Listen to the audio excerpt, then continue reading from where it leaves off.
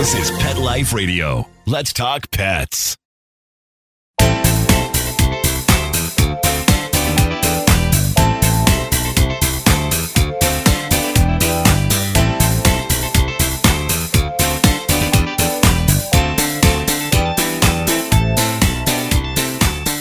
Welcome to Covered in Pet Hair, a boozy show for pet lovers on Pet Life Radio. I'm your host, Isabel Alvarez-Arrada, and today I have the pleasure of having a drink and a chat with a certified professional dog trainer that's going to help us navigate the evolution of canine culture. I will tell you all about her and introduce you as soon as we come back from these messages from our sponsors.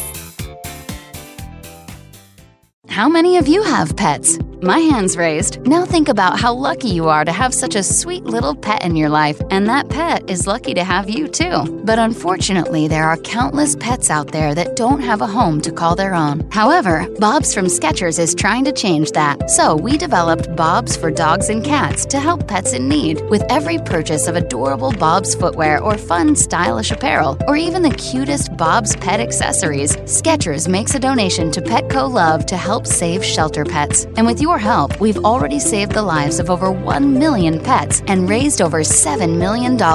So while you're getting style and comfort with features like Skechers' famous memory foam cushioning, you're also helping to save an adorable pet in need and helping another lucky owner be connected with a future best friend and companion, because happiness is having a loving pet by your side. Find Bob's at a Skechers store, Skechers.com, select Petco locations, or wherever stylish footwear is sold. Let's Talk Pets on PetLifeRadio.com.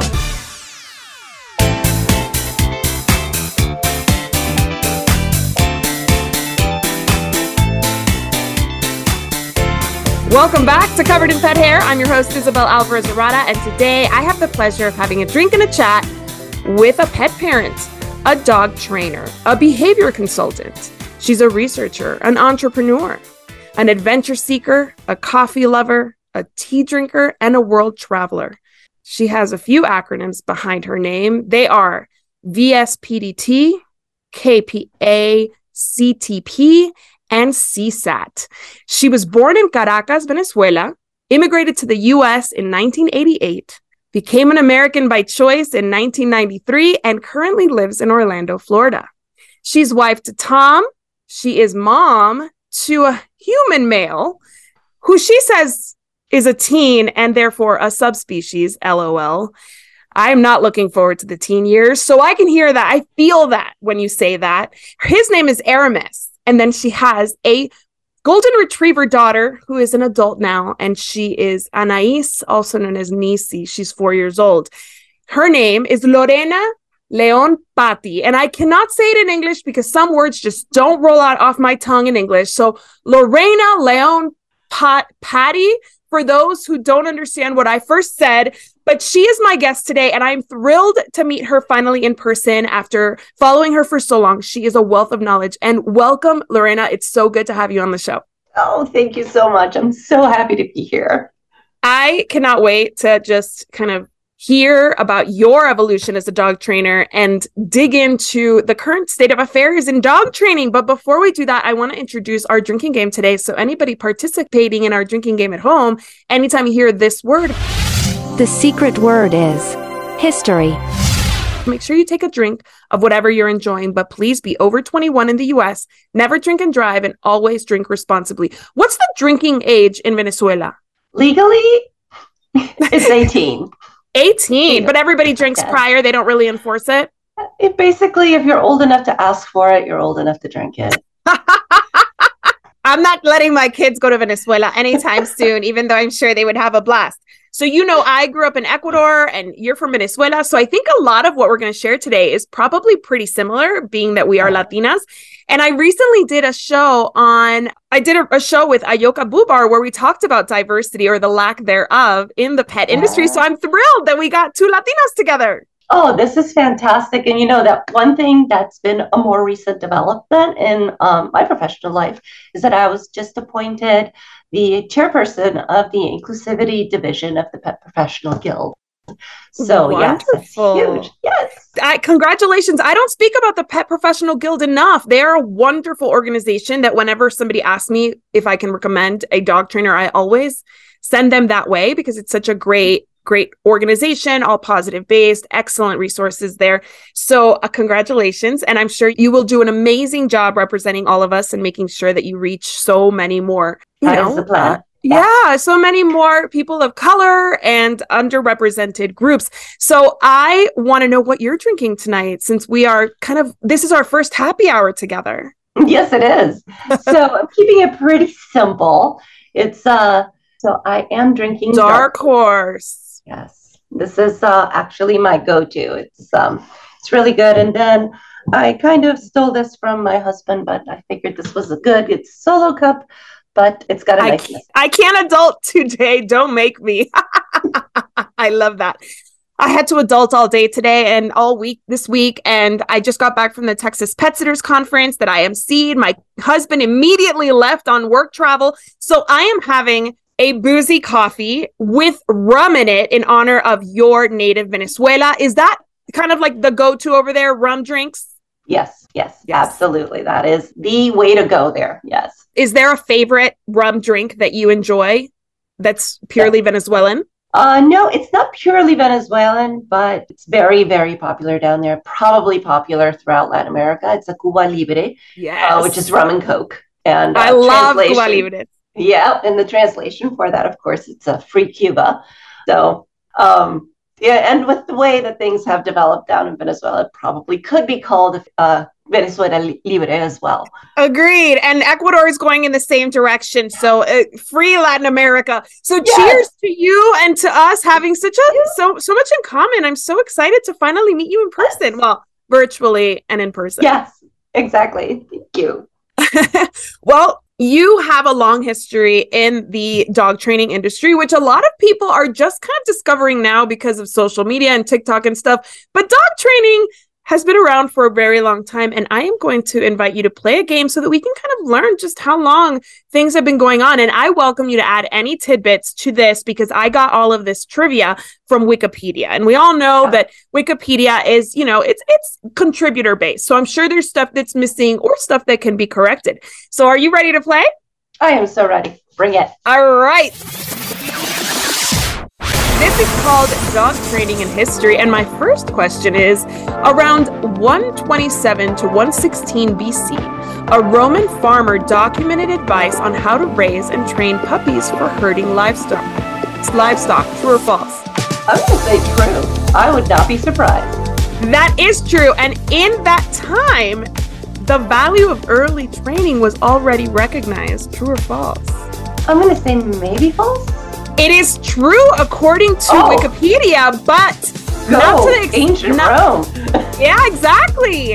So not to the extent that we're going to discuss, but somehow they understood that the earlier you kind of worked on this herding dog, the better its performance would be.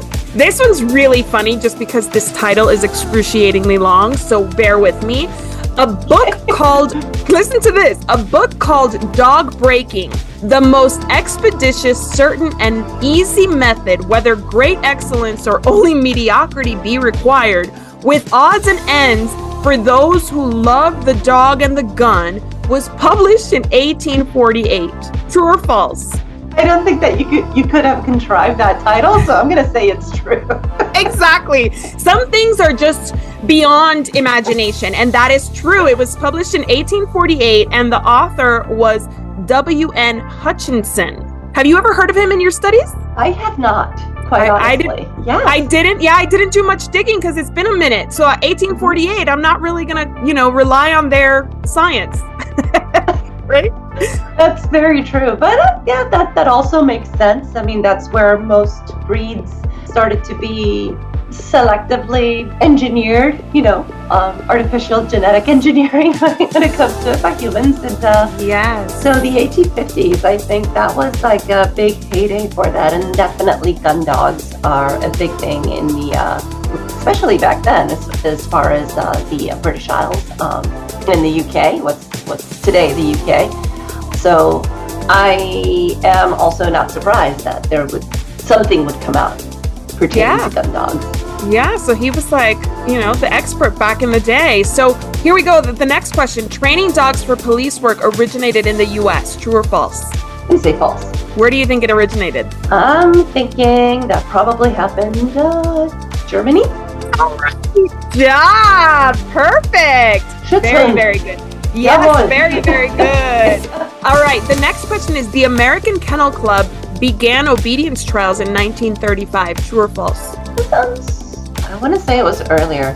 According to Wikipedia, it was in 1935. Did you feel like it was earlier than that? Yeah, I would have thought it was, but yeah, it does. It makes sense. I'm not horribly surprised. Yeah. Okay. So the AKC's been around longer than that, though. So I guess they finally realized that, dog training was a thing in 1935. All right, the first dog training TV series started in the UK in 1980. True or false? Walkies? I'm going to say yes. That is true. Do you know who it was with? I think, and this is horrible. I do not I believe it was a lady trainer. And good Lord, her name just flew out of my head. Barbara Woodhouse? Yes. She was known as the first international celebrity dog trainer. Isn't that so fascinating? That is incredibly fascinating. It's also surprising because that is pretty current. Right. Yeah. Thank you for saying that. I was born in 1980. Oh, you're sweet child. Very current. I like to think so too. I do. Yeah. No. The 80s were literally, 20 years ago. As far as exactly. As far as I'm concerned, I agree completely. Okay, so Barbara Woodhouse, coined the term "no bad dogs." True or false? True. According to Wikipedia, that is true. And what's funny is I hear "no bad dogs" all the time. People use that all the time, but you never know who coined it. So I was really excited to see that it is credited to Barbara Woodhouse, who, by the way, I've never heard of until today. So I will say that I need to brush up on my Barbara Woodhouse. I bet you there's something on YouTube. Yeah, I'm sure there is. The next one I have actually heard about, and I have actually listened to some of his seminars. Ian Dunbar discovered that dog trainers were wasting the formative puppy months and designed his training program around puppy socialization, bite inhibition, and household manners before 6 months, sometime in the 90s. True or false?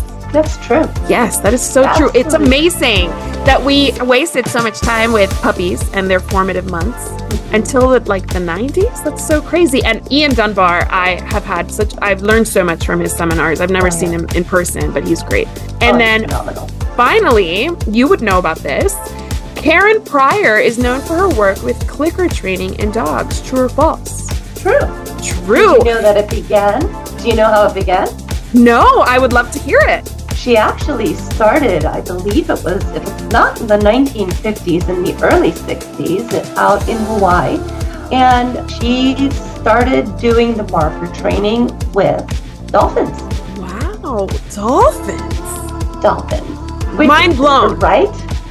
So she worked with dolphins, she worked with horses, and with dogs as well. But yeah, she is, just absolutely amazing. I mean, she is the one, you see the whistles that, you go to you go to SeaWorld or pretty much any aquarium that actually does know what they're doing, they have her to thank for that information. And it's just, she's been so scientifically minded in how she does it, in keeping track of things, and that's what's really helped it go into, believe it or not, into the wild animal and husbandry kind of arena first, and then it trickled down into the dogs. And her book, Don't Shoot the Dog, of course, that is a Bible as far as I'm concerned.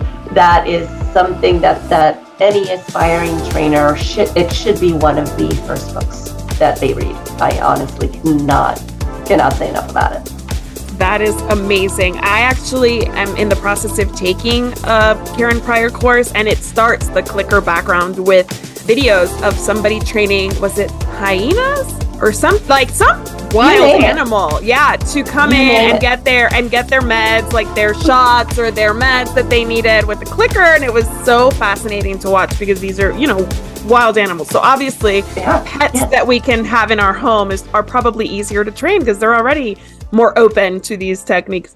So I want to know about you. How did you get into dog training?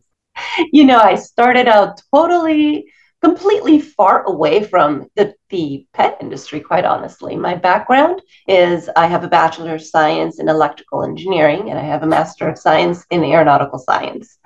Wow. Yeah. So, totally technical, going with hard science, what they call it, hard sciences. That's hilarious. So totally techie, loving, I still do love that technology. But I've always had a soft spot for as long as I remember for dogs, completely. I wasn't allowed to have dogs growing up. So when Tom and I first got married and bought our house, then at that point it was, okay, yeah, it is time. I definitely want this. And I went to our veterinarian veterinarians really are like the first line of defense. I really do believe that when it comes to your regular pet parent wondering, where do I go to train my dog? Well, my vet must know. So they did refer me to a wonderful trainer who was actually using science-backed training. Wow. And just hearing her speak, I just got hooked. I started reading books on my own.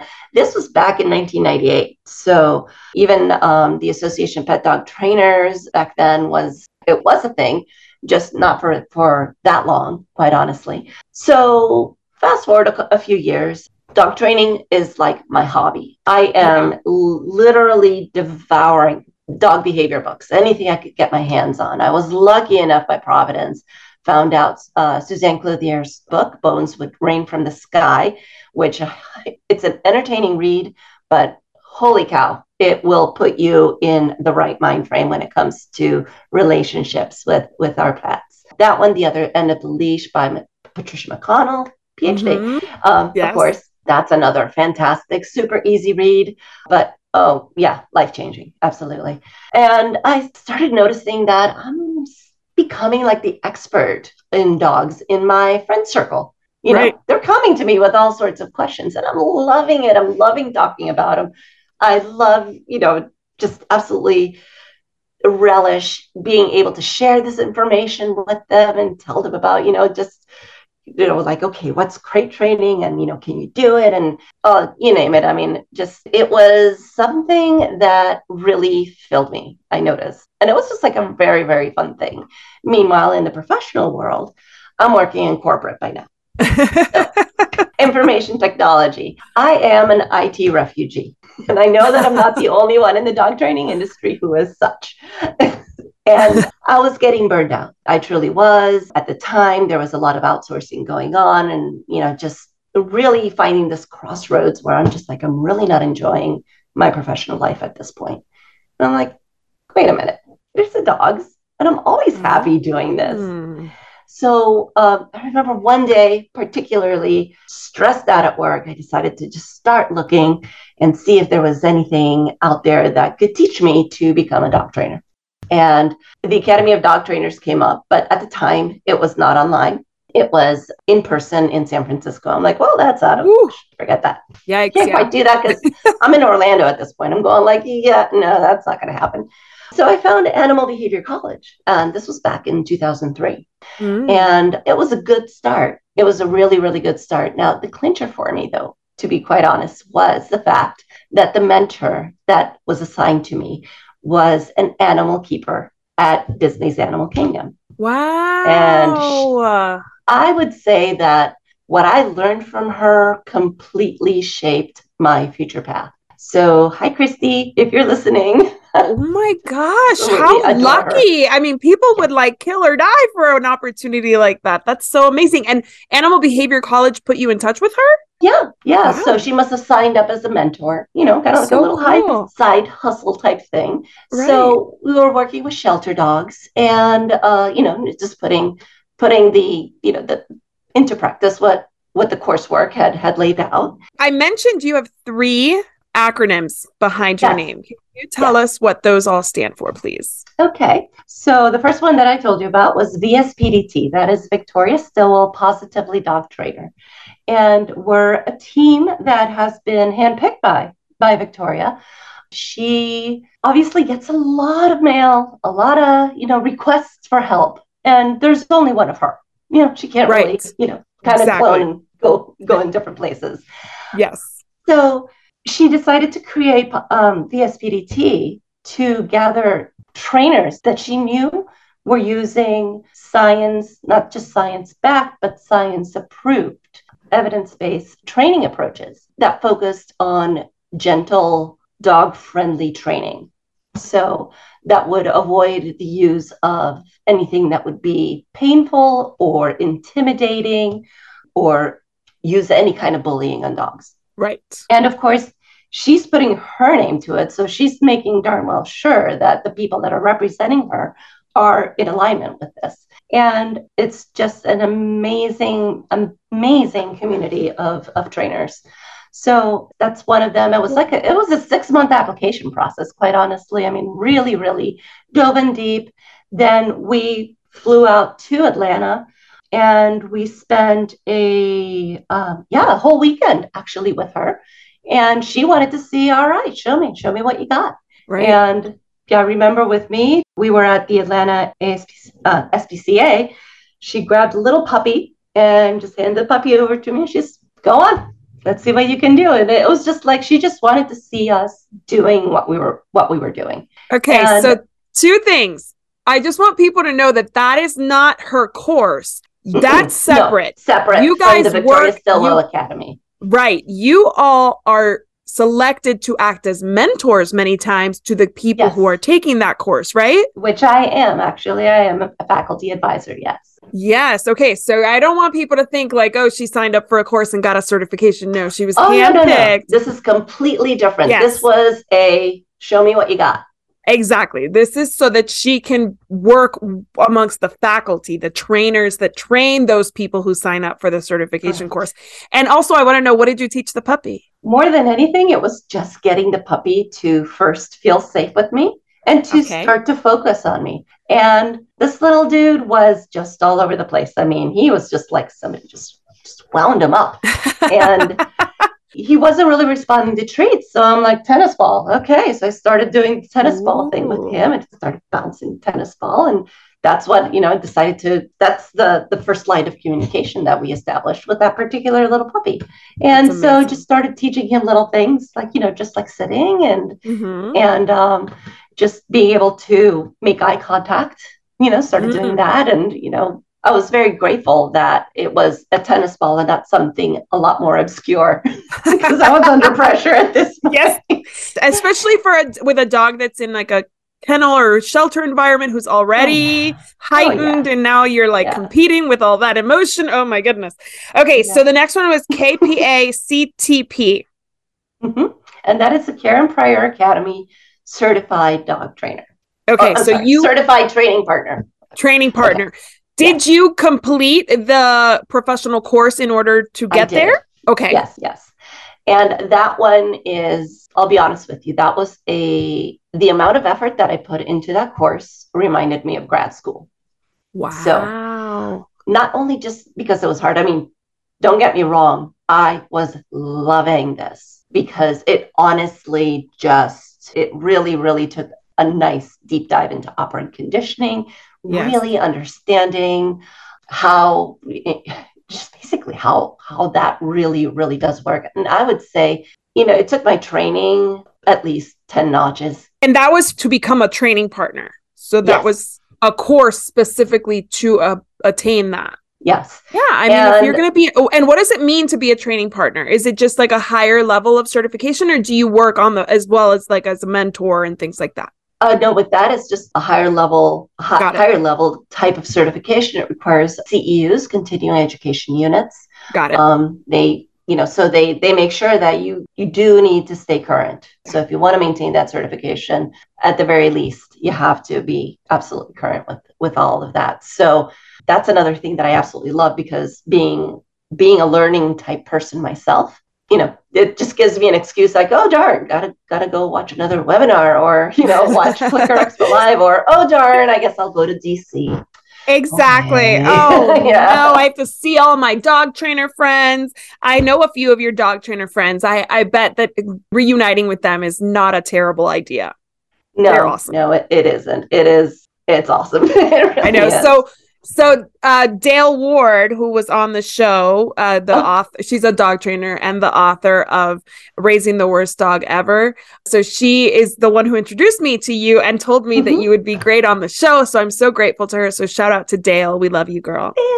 All right. So then the last one is CSAT, which honestly I've never heard of. I've heard of the other two. Tell me what CSAT means. And that is Certified Separation Anxiety Trainer. Got it. Okay. And who certifies you? It is with the organization with Milena DeMartini. Love her. She's been on the show too. Love her. Oh, good. She's just absolutely another one. There's so many heroes in this in this business, in this industry. I mean, really, really knowledgeable, empathetic, just generous people. I mean, the ones that truly, truly are. I mean, they are about, yes, let's get more education out. Okay. No, I'm not filing a patent on my knowledge. Right. Right. No, well, I mean, sharing information makes everybody better. It elevates the industry and it helps pet parents. So I love when I see dog. I have no idea what you're talking about. There's no dog barking behind me.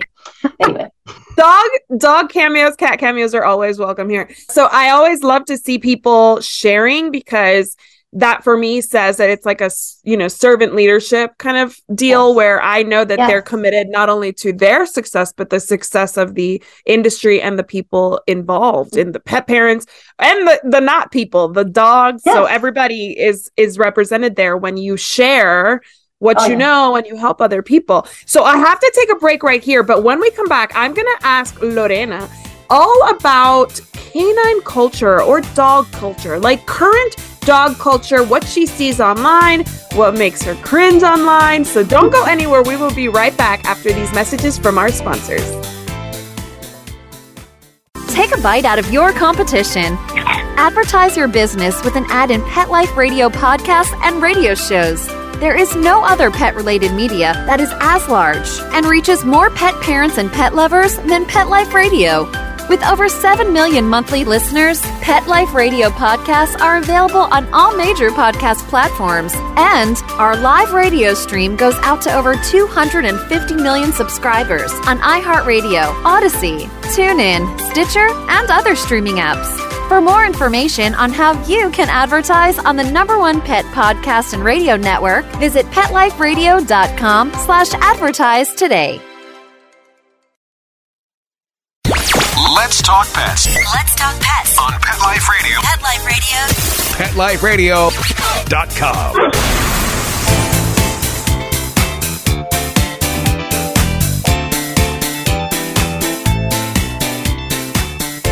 Welcome back to Covered in Pet Hair. I'm your host, Isabel Alvarez-Arata, and today I'm speaking with Lorena Leon Patty. Lorena Leon Patty. I am trying my hardest because as a native Spanish speaker, there are some words I just cannot say in Spanish. I can say Madrid, I can say Barcelona, but I can't say Venezuela in English. I just can't. Venezuela just does not roll off the tongue. So Lorena is one of those words. And I'm so excited to be speaking to Lorena, who is one of the most educated dog trainers I've ever had on the show, whom I've ever had the pleasure of meeting, and who obviously has a super love of science. And she brings that love and passion for pets together with her work. So I want to get to know you a little bit better. And the first thing I'm going to ask you to do for me, this is a game I called Dog Culture. And I want you, with my handy dandy clock here, I'm going to give you 1 minute to tell me about the culture you grew up with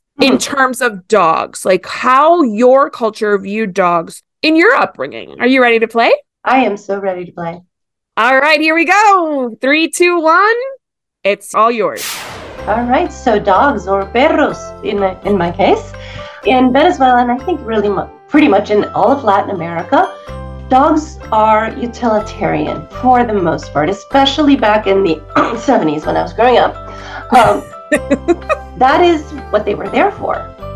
Then in the 80s, you started seeing a little bit more of the smaller pets that will live in the house. But for the most part, dogs were there to guard the house. And you were not to interact with those dogs.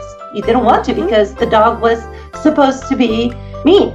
The dog's supposed to not make friends with people. We don't want to make him friends with people because he's supposed to chase people away. So that is the view back then of dogs. And I think that it's I am done. You did it. Perfect. So awesome job. I would completely agree with you. I was born in Ecuador in 1980, and we lived in an apartment where we didn't have any, we had pets like birds and stuff, which are very common down there. But the dogs that I remember being the first dogs I'm not even going to call them pets, were imported from Germany. They were like police dogs that were there to guard the property. So my dad had a factory and he had kennels, and we would go to the grocery store. When I was 11, I went back for a year, and I remember going to the grocery store and getting like big bones, and they would make like the big bones that like the grocer didn't need, and they would make some weird like feed, because there was no like dog food, so they would make some weird feed with like oatmeal or rice or like big bones, and they would just throw it at these dogs in these kennels. And if the dog found you at any point, you had no chance of staying alive. Like, this was a dog trained to hurt people. Same impression. Until we moved to the US, we didn't really have a pet dog. Do you think that has changed now in 2023 in Latin America? I think in Latin America, there are more pet dogs, but there's still the guard dog mentality a bit. So that hasn't really been phased out. And culturally, and I'm going to quote Dr. Susan Friedman, there's a cultural fog, what a dog is supposed to be and how you're supposed to treat the dog. And it's it's either more a tool or it's a plaything. Right.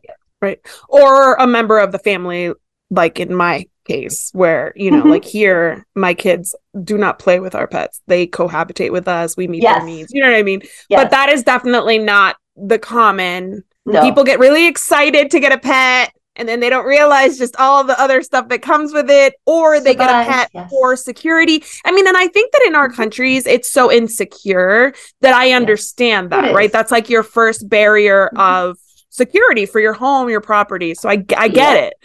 I feel for everybody involved, but I get it. Yeah. And it is, like you said, it is a necessity. Culturally speaking, it is something that we definitely, living here in the States, it's a lot more relaxed. You don't have to have your radar on as strongly as you do when you're down there. Yeah. I think people don't realize that I can't speak for all Latin American countries, but in Ecuador, for example, like calling 911 isn't really reliable. I don't think we had any. Right. I never it's not a reliable emergency thing. So when people say here were to be avoided. Correct. They were just like, there's so much corruption that you don't rely on law enforcement, if it even exists in some places. So you kind of had to take that personal responsibility for your security, and the dog just ends up being one of those layers of security that you have for your family and your home, which a lot of people in the US speak like that because they think they can't rely on law enforcement. They think that they need to have an arsenal of weapons. There's culture there as well. Yes, exactly. But in Ecuador, I feel like that was the case for everybody. That was it was not the, it wasn't for certain exception. Groups, right? That was just the board. Correct. Yeah. So how would you describe dog culture today in the US specifically? It is a lot more varied. And I think that different communities have a different approach to dogs. So let's see. Let's start with the Hispanic and Latin community in the United States. I think you see a little bit more of the pets are family members. For many of them, though, they can also be accessories. There's a little bit of that. And there's still that view of the dog being a guard dog, but it's not as strong as when I was growing up in Venezuela. So, that's definitely something that I can say about the Latin community. I think here in the States, depending. I think that there's certain communities where dogs are more definitely seen overall as family members. Yes. Which is so good to see. It's really, really cool to see that. And then there's other communities where it's similar. It's a similar view to how they're viewed in Latin America. And it's also just historically, it can be something that, isn't necessarily, historically dogs they were used by the dominant culture to subjugate. Correct. There is that historical component to it. Yes. I'm not saying that, that dogs are vilified in those communities that have that history. But I think that, they're opening up a little bit more to it. But there's such an untapped resource there, and representation is going to be so incredibly important to really help people realize the benefits of pet ownership. And just how good they really are for you. But yeah, there's a cultural box that definitely affects them. There's the economic box as well. Yes, exactly. It is a privilege. It truly is a privilege to be able to have a pet that you can treat as another family member, because it's not cheap. It's not. I just got a cat. And I'm like $500 in. Like, I'm $500 in on, nonsense, but like nonsense that protects my home from a kitten. You know what I mean? So it's not nonsense. But yes, it is. It's a huge expense, even thinking like cats are easier. Well, not necessarily. I had all the stuff I needed for dogs. Now I'm getting a whole other species. So now I'm investing in everything else. And I'm so happy that you brought up the history, because there is a very, very good creator on Instagram whose name escapes me right now, who talks about race and dog ownership. And it's so eye-opening. And I will put her handle right here so that those who are listening, and I'll put it in the show notes, can learn more, because it truly is so eye-opening, like you said, that the dominant groups were using dogs against these non-dominant groups. And now there is that kind of historical generational trauma around dog ownership, which is obviously to be expected and understood. And when I interviewed Ayoka Bubar, we talked about statistics, and like only 30% of Black households in America have pets. And, where everybody else, even Hispanics, are over 60%. So you're looking at this huge difference. And like, as you said, the benefits of pet ownership, dog ownership, they're not being enjoyed by these communities. So I'm so happy that you mentioned that, because that's such a huge part of the culture of dogs. And it's a reality. I mean, it's a thing. Yeah, it truly is. And, one of the things that stands out to me is that a lot of these groups, these underserved groups in our industry, they only have access to social media to guide them in their dog training efforts, which is a double-edged sword, because yes, they're learning about dogs and they're maybe feeling like it's more accessible to them, but I worry about what they're learning. So what are you seeing on social media about what in terms of learning and reaching everybody? Yeah. The thing about social media is that, just like the dog training industry, it's really not regulated. You can be out there and somebody can tell you that, well, dogs actually came up from the middle of, from the center of the earth. They were living in the tunnels, and in the hollow earth. And then they came up and they wanted to first subjugate humans. I'm making this up, by the way. Yes, of course. Yeah. The same conspiracy theories that you hear that you're like, where did people come up with this? Exactly. And anybody can put that out there. And it's really a buyer beware type thing. You have to be so careful. It's not unlike, I'm sure that the medical profession, they're just like, oh my gosh. I hate Dr. Google. I hate Dr. Google. Why are you doing this? That people finally go in and it's like, oh my God, you should have been here, 6 months ago, a year ago. Yeah, well, I Googled it and it said, yeah, blah, blah, blah, blah. And you're just like, killing out. Exactly. So it's the same thing. And that's the thing, is that not only is social media and the internet at large unregulated as far as that information. Yep. Hello. Hot dog. I love to see a dog. I love to see a dog. And you can tell I'm wearing shorts underneath here. So anyway. Hi, baby doll. She's so beautiful. She is. Oh my gosh. I'm sorry to have interrupted you, but when there's a dog, okay. So as you were saying, Social media is unregulated. Yes, agreed. And people can do whatever claims they want. Exactly. Now, then to add to that, the dog training, for dog trainers and even dog behavior consultants, that's also unregulated. At least here in the United States it is. Yes. And so anybody can call themselves a dog trainer or dog expert. And they even go as far as calling themselves behaviorists. There's no licensing that's required.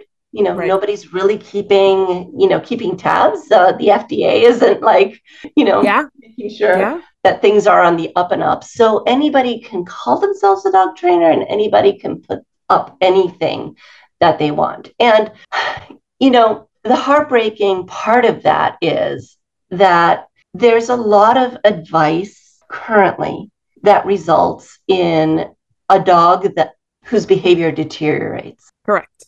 Following that advice. And that's what's worrying, because really at the crux of this is the welfare. We want the welfare of the dogs to be the best that it can be. And personally, and this is for me, and then also for, many of my colleagues, we kind of we hold ourselves to a bigger standard where we go and we get these certifications. Right. And some certifications that are not affiliated with any one course or anything like that. There's the Pet Professional Guild has the PPAB, which, that's one of them. And there's also the CCPDT. That's also another, independent credential type thing. But nobody has to. Right.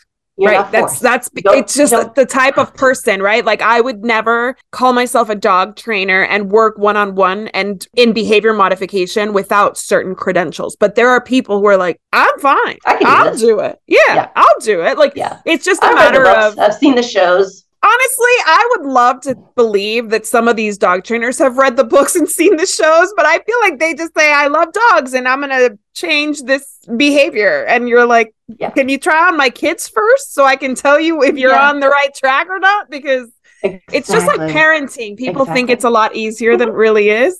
And I feel like they do it was one of those, trust me. You do damage along the way, but they don't even understand it well enough to understand where they can really fail. And like you said, affect the welfare of the animal. So I have two more questions for you because I could literally keep you here all day, but I'm not going to. So in terms of pet parents looking online and seeing these people claiming to be dog trainers, claiming to do all these things, showing videos of how they immediately change the dog's behavior, what would you call red flags? Like, so that they can spot these red flags and say, okay, I'm not going to follow this dog trainer. I would say that a big red flag is if they say that they can have this dog fixed in X amount of time. Anybody who's guaranteeing the results of a particular behavior, that right there should give you pause. That is no different than going to a therapist, say that you have a phobia or you have some trauma, unresolved trauma, and they say, you know what, you come to me and in 2 weeks, it'll be like nothing ever happened. No therapist in their right mind who wants to keep their license would ever say something like that.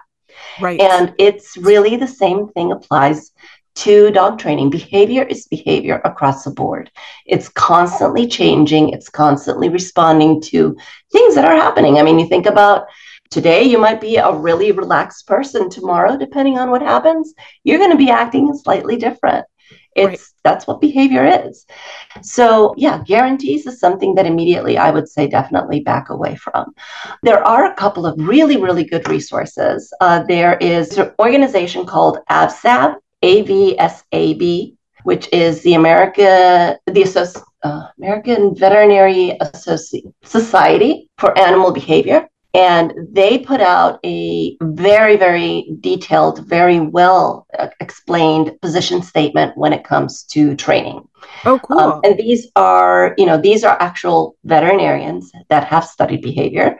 There's also, of course, the American College of Veterinary Behavior. Think of it as board certified specialists. So they're veterinarians first, and then they have to do this extra stuff to become, and then they have to take a test.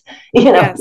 Yeah. I interviewed Dr. Chris Pockel, And I'm going to link the episode right here so that you can learn what it took for him to be able to call himself a veterinary behaviorist. Because people just walk around calling themselves behaviorists. And I always cringe. I'm like, if you're not a veterinarian, please don't use that. You know what I mean? Mm-hmm.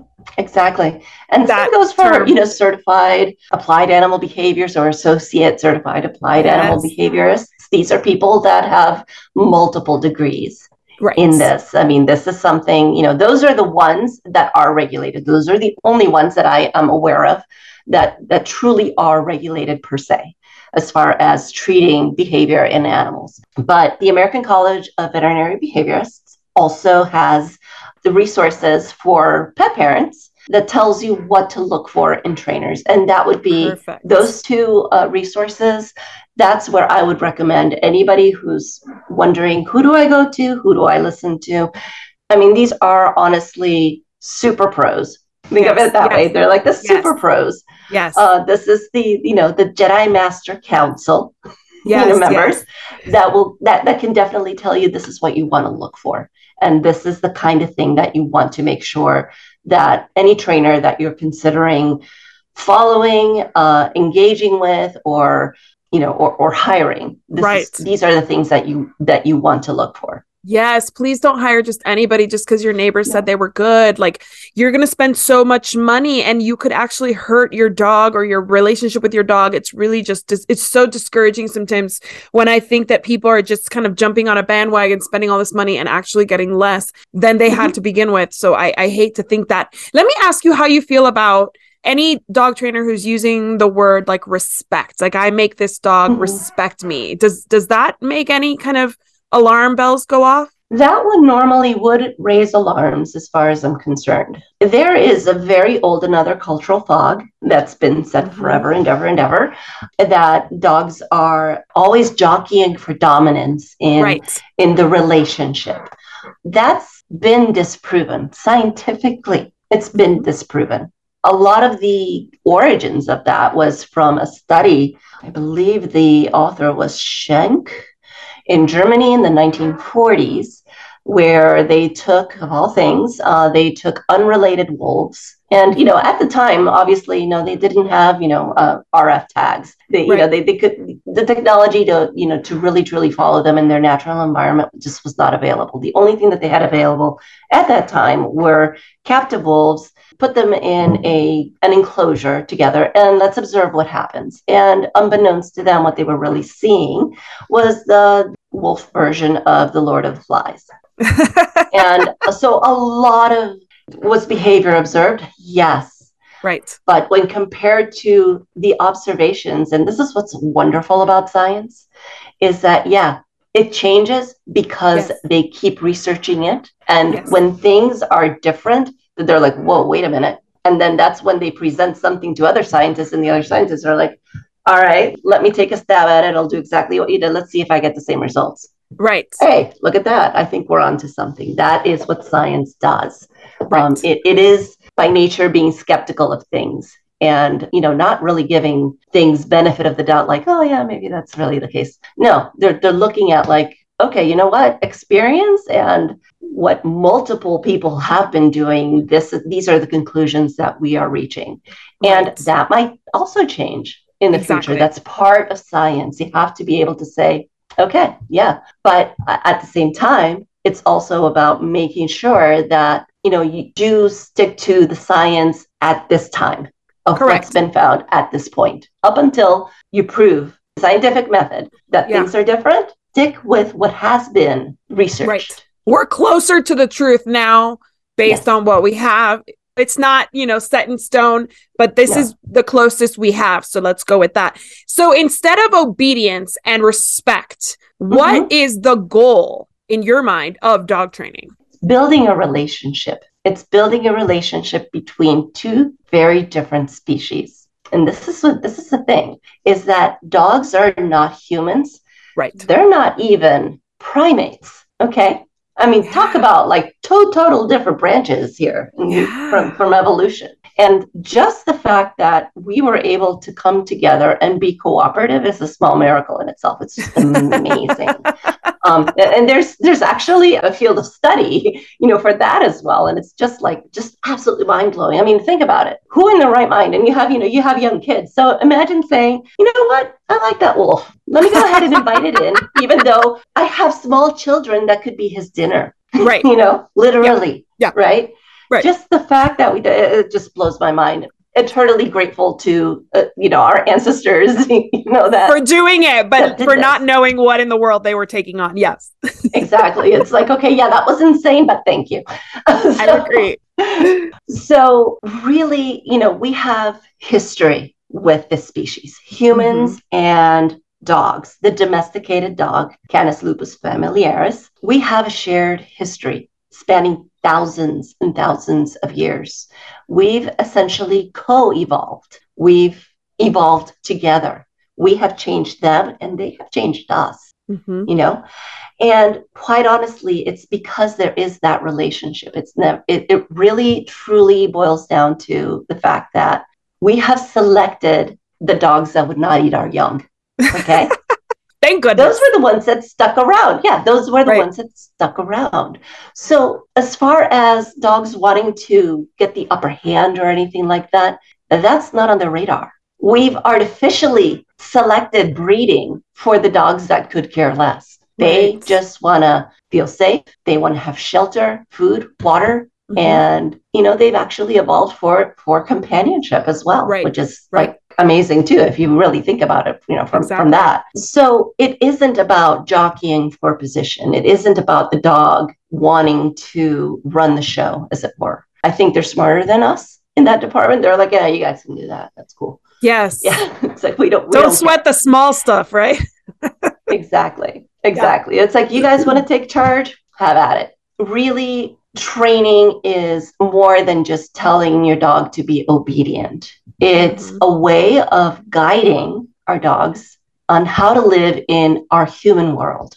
And if you really think about it, it would be no different than if a very well-meaning, very kind family from Saturn decided to beam you up and take you over there, and exactly the kind of things that we would be wondering, like, is that a sofa? Could I lay on it? And if you're tired from that trip and you go lay on that sofa, and then they all start freaking out and you're like, oh my God, I don't know what's happening. Okay. I mean, these misunderstandings, yes, they're going to happen because they're dogs. They're not humans. I mean, think about it. It takes us a lifetime of knowing how to human, right?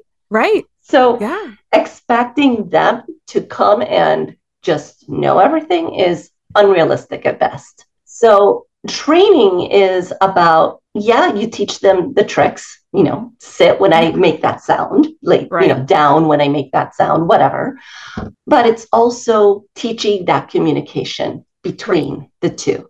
And it's not just a one-way street. And this is really, really important. It's not about teaching the dog to respond to you. It's also teaching you to better understand your dog and respond to their needs, because they are completely dependent on you. Think about it. The majority of dogs can't even use the bathroom without one of us present. Right. Absolutely. I love that so much. On that note, I love the analogy about the family and Saturn. I think I'm going to use that from now on. So how does my audience learn more about you and all the amazing things you have to offer? Thank you for asking. The easiest way is to simply go to our website. It's Waggers, WAGGERS, dog, DOG, works, WORKS.com. Perfect. Awesome. And do you do one-on-one virtual consultations? Will you take clients that way? Yes, I do. So, I can do it worldwide. Amazing. Thank you so much again. Yep. I just want to propose a toast to you for taking the time to have this awesome conversation with me. Thank you so much for sharing your knowledge. Cheers. Oh, thank you so much for having me. We got to do this again. We'll do it in Spanish next time. Oh my gosh. If you force me, I will do it. But I always say, like, these shows are so good. I really wish I could have the time to translate them, because I do feel like we're missing a whole world that could be benefiting from these conversations. I also want to propose a toast to my executive producer, Mark Winter. Thank you, Mark. And to our audience for joining us for these awesome conversations with these wonderful experts that I bring to you. I hand select my guests, and I am so happy that Lorena agreed to be here today. Here's to a life covered in pet hair, because there's no better way to live. Cheers. Cheers. To learn more about Covered in Pet Hair, please visit coveredinpethair.com or petliferadio.com. Thanks for watching, and I'll see you next time.